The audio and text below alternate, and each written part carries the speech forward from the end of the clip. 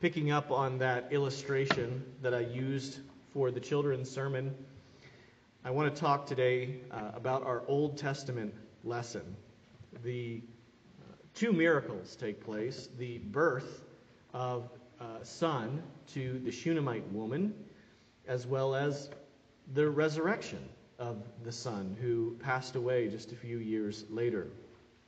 And so, in this text, 2 Kings chapter 4, verses 8 to 37, I want to organize our time this morning around three main ideas.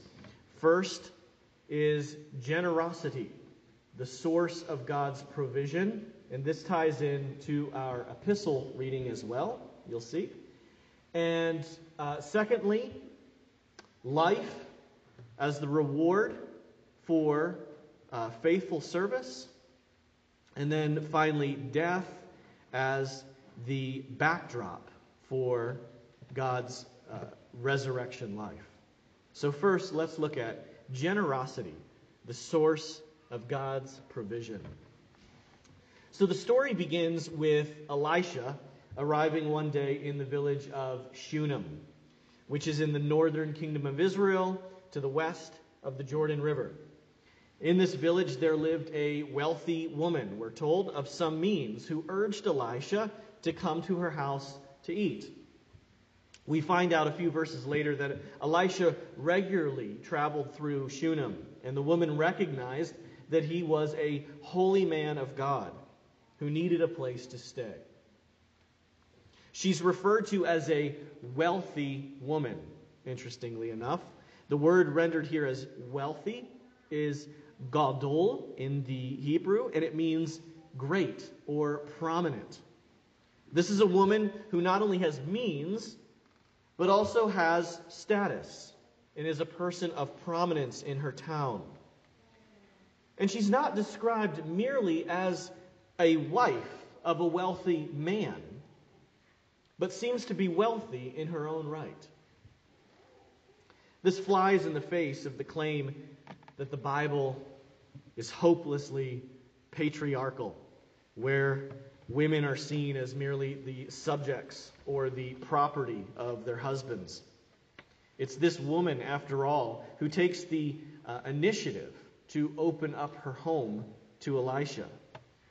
It's she that will propose to her husband that they should put an addition on their home for Elisha to stay whenever he passed through town. Given these clues in the text, this woman fits the description of a house manager that we see in Proverbs 31. In Proverbs 31:11, for example, it says, "Her husband's heart has trusted her, and he will have no lack of gain." This household is blessed financially, and the woman's husband seems to have full confidence in her judgment as she goes to him with her plans for building an apartment for this holy man, Elisha. In verse 20 of Proverbs 31, the woman is described as opening her hand to the poor and reaching out her hands to the needy. Proverbs 31:27, it says that she watches over her household and does not eat the bread of idleness. This Shunammite woman, though wealthy, does not lie around on couches entertaining herself, reclining like the cows of Bashan that the prophet Ezekiel speaks against. She sees Elisha passing through from time to time. She knows he is a prophet of God, and she doesn't turn her back and get on with her business, but instead opens her home to him.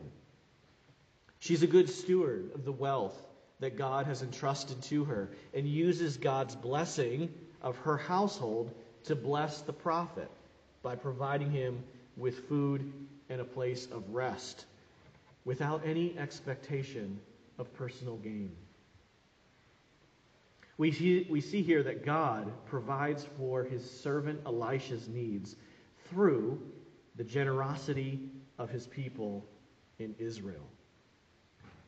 And the same was true in our epistle reading this morning from Timothy, which admonishes us to for those who have wealth to use it to be rich in good deeds. And the same is true today. As Christ is the head of the body, the church, we're called to be the hands and feet of Christ, extending mercy to those in need and supporting those who spread the good news of Christ to the world. God often is pleased to provide for the needy through the generosity of his people. Second, we see life, the reward of gracious service. In verse 11, Elisha is traveling through Shunem one day and turns aside to the apartment that has been made for him to rest. And as he's resting there, he turns to his servant Gehazi and asks him to get the Shunammite woman. He asks her what she would like Elisha to do for him since she has been so gracious, what he could do for her since she has been so gracious in providing food and lodging for him. Now, notice how Elisha frames the questions. What is to be done for you, he says. Would you have a word spoken on your behalf to the king or to the commander of the army? Now, remember, Elisha has connections. He was the one who saved the army of Israel when they went to war against Moab in 2 Kings chapter 3 by providing water in the wilderness for the army. Elisha knows the army commanders. He knows people in the royal household. If this woman desired preferment for her husband, he could talk to someone about getting him and even a better job, perhaps. Maybe moving to a better location. Does she want to get out of the little village of Shunem and live in Samaria, the capital? That could probably be arranged. The Shunammite woman, though, is not interested in any of these things. But she doesn't simply say, no thank you, and move on. Scripture actually gives us her reason for declining Elisha's offer. And it's a striking statement. She says, I dwell among my own people. Now, I'm not suggesting that this statement is the main point of the text by any means. But it is interesting that we get not only the fact that this woman is content with her life, but we get the reason why she is content in her answer to Elisha.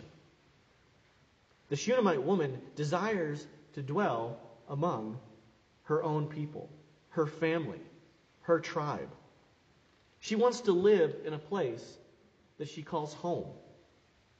She does not desire to move up in rank or move to the capital. Commentator Matthew Henry put it this way: it is a happiness to dwell among our own people that love and respect us, and to whom we are in a capacity of doing good, and a greater happiness to be content to do so, to be easy, and to know that we are well off. Why should those that live comfortably among their own people covet to live delicately in kings' palaces? It would be well with many if they did but know when they were well off. End quote. In an age of restlessness like ours, where multiculturalism and cosmopolitanism are foisted upon us as values that good citizens must embrace, where social mobility and globalism are deemed to be natural and unavoidable, we can see that Scripture presents us with a virtuous character like this Shunammite woman who is content due to the natural affection she has for her home and her people. This is not to suggest the contrary. This is not to suggest that she would have been sinning if she took up Elisha's offer. She was perfectly within her right to do that. The point, though, is that Scripture gives us a realistic anthropology. Throughout Scripture, we see characters with deep connection to their lands and their families, and that's not a bad thing. Even the Apostle Paul, missionary to the Gentiles though he was, said that he wished himself accursed if it meant the salvation of his kinsmen, according to the flesh. For his kinsmen, those related to him, he wished himself accursed if only they could receive salvation. Though he was willing to go to the Gentiles, he longed for the salvation of his people, his kinsmen, his family, his tribe. Yet, if this statement by the Shunammite woman seems to run up against politically correct assumptions of our day, just look at the next exchange, which I just find fascinating. Elisha asks Gehazi again what he can do for this woman since she rejected his offer. And Gehazi responds, well, she does not have a son, and her husband is old. And to that, Elisha says, that's it. She shall have a baby. Now, just imagine how much trouble he would get in today for this clearly politically incorrect statement. You can just hear it. Maybe she doesn't want a baby. You ever think of that, Elisha? Maybe she wants to be independent and enjoy her life. She's a strong, wealthy, independent woman after all. She doesn't need to be weighed down by the burden and responsibility of children. Why and how dare you assume this, Elisha, without asking her? Why would Elisha and Gehazi assume such a thing? Because it is natural for a woman to desire children. As much as our culture wants to treat the bearing and raising of children as a kind of alternative lifestyle and condescendingly speak of it as a demeaning task for a woman, it is a perfectly good and normal and high calling of women to do such a thing. And again, while this is not the primary point of this passage, we do need to see the assumptions and implications of the words spoken by the characters in the story and recognize how foreign the world they inhabit seems to our own. And at least ask ourselves, are they crazy? Or are we? Continuing on, Elisha tells the woman that about this time next year, you shall embrace a son. Notice her response to this news. It betrays a heart that has been broken in the past by disappointment. Perhaps she has suffered through miscarriages and the inability to bring a baby to term. She says, no, my Lord, O man of God, do not lie to your servant. She cannot bear to face such disappointment again. She's older now and has likely closed the door on the possibility of having a child. She's grieved over it and now has stoically resigned herself to that reality. Elisha prophesying that she will have a child within a year's time would potentially reopen old wounds through another round of failed hopes and expectations. However, verse 17 tells us, the woman conceived, and she bore a son about that time the following spring, as Elisha had said. Once again, Scripture presents us with a barren, older woman miraculously having a child. This seems to be a favorite plot twist of God that is repeated throughout Scripture. If you faithfully read your Old Testament, by the time you come to the New Testament, and read Luke's account of the birth of John the Baptist, it's not completely unexpected that God would give Zechariah and Elizabeth a child in their old age. And a priest like Zechariah should have known that this was not only something God could do, but it's something that God had done many times in the past. There's also a connection in this story that reaches back to Abraham and Sarah. Obviously, they also were promised a child in their old age.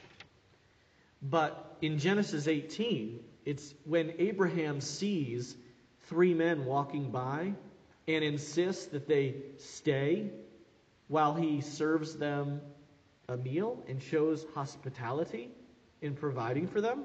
It's on this occasion that it is revealed to him that Sarah will now be pregnant and have a son. And of course, Sarah laughs when she hears that news.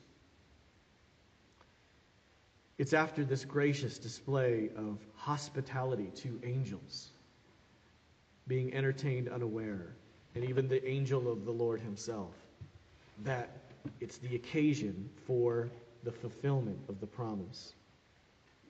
Now, it was not Abraham's service, nor the Shunammite woman's service that changed God's mind or manipulated God into granting them their heart's desire. God, in his sovereignty, had ordained these events, and in Abraham's case, we know, had promised that this day would come eventually, and did so repeatedly. But the service of these 2 individuals provided the occasion that God would use to bless them. Likewise, God does not show favor to us today because of our good works. However, our good works may provide the occasion for God's blessing when we obey him. In other words, we do not perform good works so that God will grant us our desires. But, as Ephesians 2 verse 10 says, we have been raised to new life by grace through faith, and our good works are prepared in advance by God for us to do. In our text, life is offered by God in the form of a child as the reward of gracious service performed by the Shunammite woman. Lastly, let's consider death as the backdrop for joyful resurrection. In verse 18 of our text, we see several years pass in the middle of this story. The child is no longer a baby, but is at least old enough to go out into the fields with his father. And while out in the field one day, he begins to feel pain in his head and says, "Oh, my head, my head." The boy likely suffered from sunstroke. The boy is carried to his mother, and while on her lap, he dies. The text does not use a euphemism here, like falling asleep, nor does it indicate that he merely passed out. He died. The woman takes her son up to Elisha's apartment and lays him on Elisha's bed, and then tells her husband that she must go with a servant to hunt down Elisha that very day. When her husband asks if it's really necessary for her to go today, she tells him, all is well. In Hebrew, the word there for that phrase, all is well, is simply shalom, which means peace. Outwardly, the woman is showing composure and assuring her husband she is at peace. But she must see Elisha immediately. She urges her donkey onward and tells her servant, "Do not slow the pace. She is in a hurry." Why is she in a hurry? The child is dead after all. It's not like she needs to make haste before the child dies that maybe Elisha can do something. The child has passed. So what is the rush? She doesn't know what Elisha can do, if Elisha can resurrect him back to life or not. But she must speak with the man of God. She needs answers. And she can't understand why God would give her a child just to take him away from her. In verse 26, Elisha sees her coming while a long way off, and he urges his servant Gehazi to run at once and meet her. And when Gehazi asks her if all is well, she repeats the word she spoke to her husband before she had left and says, Shalom. But underneath the mask of shalom, Elisha sees that she is in bitter distress as she grabs hold of his foot in verse 27. Notice what she says then in verse 28 to Elisha. Did I ask my Lord for a son? Did I not say, do not deceive me? She never asked for a son. She never bargained with Elisha. There was never a quid pro quo here.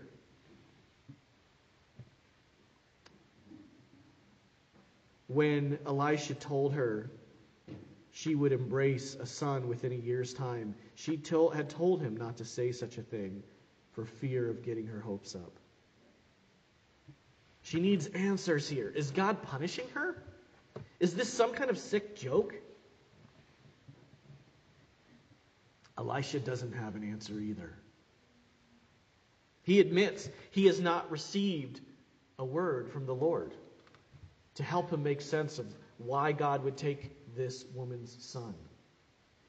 He doesn't even exactly know what to do.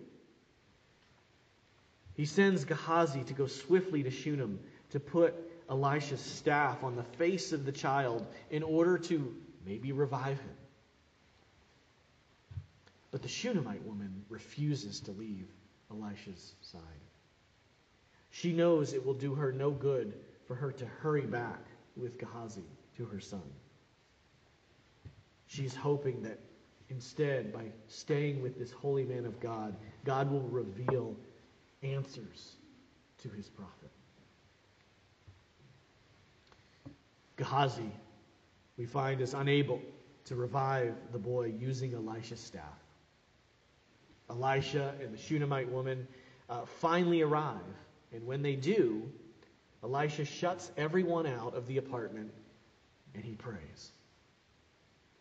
Now, we're not told that Elisha prayed before he multiplied the widow's oil that we talked about last time, or when he healed Naaman in chapter 5, or when he recovered the lost axe head, or when he fed 100 men with 20 loaves of barley. In all of these cases, he simply gave instructions and a miracle occurred. He knew the result in each of these cases before it actually happened. But in this case, he's praying. God had hidden this from him, he said in verse 27. He doesn't know exactly what to do. This passage parallels the story in Matthew 17 when the disciples, remember, were asked to cast a demon out of a boy in Jesus' absence, and they were unable to do so. Remember when Jesus showed up, he said, "This kind only goes out by prayer and fasting." Jesus had come and cast the demon out as his disciples lacked the faith to do so. Here Elisha sent his servant with a staff to resurrect this boy, and to no avail. This miracle requires prayer. Elisha prays to God for direction, alone in this room with the boy. Then he lays on the boy and breathes on him. Also, notice how this miracle occurred. There wasn't a magic touch or a magic word. He did not say something or do something, and instantly the child revived and responded. Elisha instead had to persist in prayer, laying there and breathing on the boy. Gradually, the text says, Elisha felt the boy's flesh begin to warm, until finally the boy revived and was restored to life, sneezing 7 times. So what do we take from this last part of the story? We're not given any explanation as to why God would give this woman a son and then take him away again. But if we think about it, why does God give any of us life only to take it away again? James 4:14 says that our life is a vapor. Whether one lives 7 years or 77 years, in the grand scheme of things, our lives are but vapors. We're alive on this earth for but a moment in time. Why does God create new life every day in His image and give us souls just to snatch life away again after what amounts to a mere instant in light of eternity? In this story, this boy's death and the pain and grief of loss that follow become the backdrop for a joyful resurrection. This tragedy became the stage on which God would display His power, even to restore life to the dead and bring about a joyous reunion between mother and son. Consider the connection between that we considered earlier between this story and the story of Abraham and Sarah.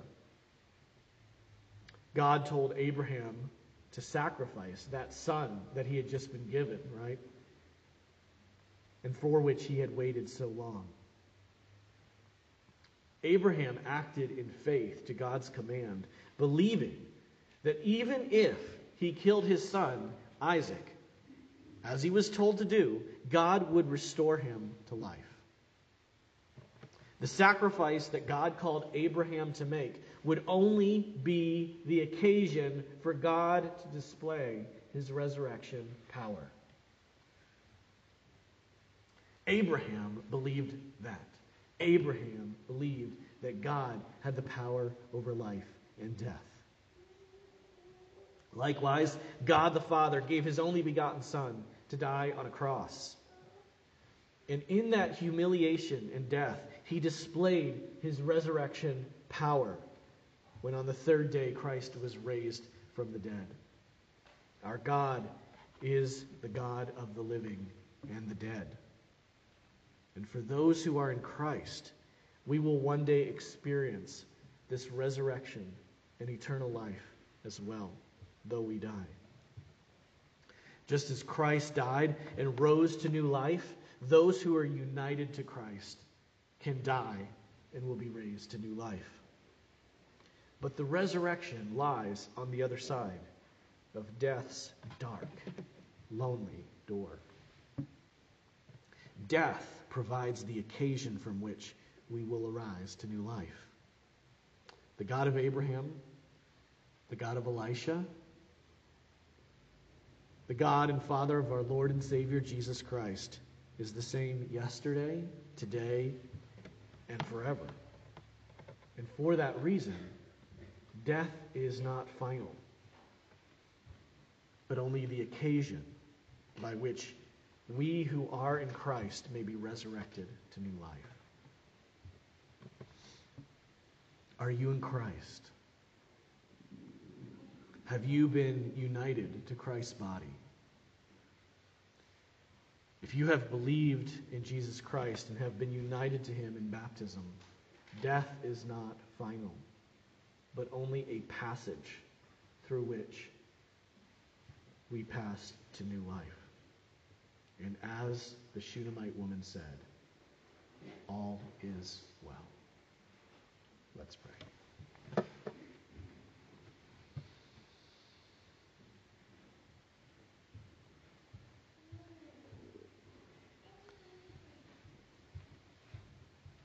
Our Father in heaven, we thank you that you are not only our sovereign creator, but our sovereign redeemer. That though sin entered into the world through one man and death through sin, that you have promised to defeat this final enemy. And you have given us a taste of that in the resurrection of your Son. And as your Son rose, we also will rise one day. And though we lack the answers when we face tragedies in our lives, and we don't know why you would take some from us so young, we rest, Lord, in the fact that all of our lives are but vapors, and that we have only a short time to serve you and an eternity to be with you. Lord, help us in our lives to embrace this great hope of the resurrection and see death as only the occasion whereby we are risen to new life and not final. And we ask this in Jesus' name. Amen. Our reflective hymn is number 563 in your hymnal. It is well with my soul.